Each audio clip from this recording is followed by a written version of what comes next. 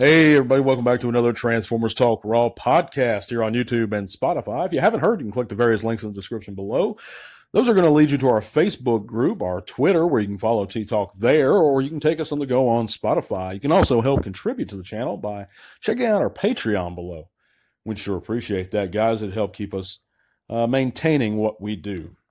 But on to today's segment, we're going to talk a little bit about my most anticipated figures of this year that have yet to be released or at least appear near me at all.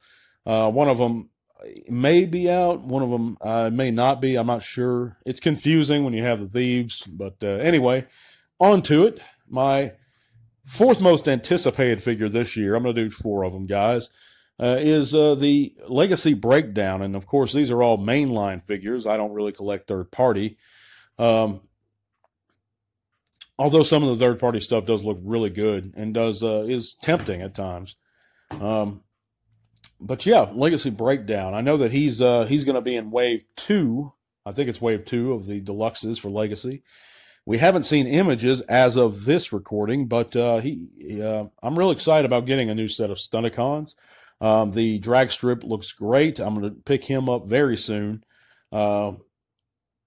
I've seen all kinds of reviews on him. I'm just really excited about those guys. I like the idea in general of how Menasor is going to be formed. I think he's going to look very G1 accurate, and he's kind of the Menasor we've been wanting for a long time. But yeah, moving on. Number three most anticipated figure of this year for myself is going to be the Titan class Cybertron Metroplex. You know, I wasn't fortunate enough to be able to acquire the first Metroplex, the original Titan. So I missed out on him. And I've been really wanting a representation of that character. And I'm not really wanting to spend $500-$600 or sometimes more on a Generations one that, yeah, it's just not worth it to me. But at the same time, wanting a representation of the character is more important to me. And while he may or may not be the same character, I don't know. I didn't really get too much into the Armada trilogy, but he looks great to me. I love those. I just like big bots, you know, in general. So, but yeah, looking a lot forward to that one. I can understand, though, some folks that don't. If you're a G1er, a purist, then you might not like that. Or if you don't like the aesthetic look of the Cybertron with the bucket and all that. But, yeah, I'm looking forward to him a lot. But my number two is going to be the Sludge, the Studio Series 86 Sludge. And I'm not sure if he's technically released yet. Like I said, it gets confusing with the thieves around. But he's certainly not anywhere near me, and I haven't seen too many people showing him off. So I don't think he is, but I could be wrong. But, yeah, we really need him. Even if we don't get the other two Dinobots, we really need Sludge to complete those original three. And those were the first three, Grimlock, Slag, and Sludge. So we really need him. And he looks fantastic. I am so psyched for him. You know, it just doesn't even look really right if you just have Grimlock and Slag on the shelf by themselves. You need Sludge at least. You know, but yeah, dying to get my hands on him. My last one is going to be something that it's really special to me, and I have good memories of this figure, and I'm so glad they're making. I hope they do it right, but I am looking forward to it a great deal. Is going to be the Legacy Beast Wars Transmetal 2 Megatron. You know, I originally got the Dragon Megatron, the Transmetal 2 one, years and years ago when he first came out, and I was so psyched to have that figure. I think I had to get the money from my aunt and pay her back to get him originally.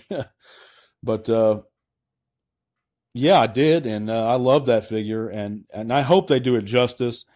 And, you know, it doesn't have to have well done vac metal chrome on or anything like that. But it'd be great if they could do well done vac metal chrome on him. But I doubt they will. But please at least do, you know, make him a real shiny plastic in those places.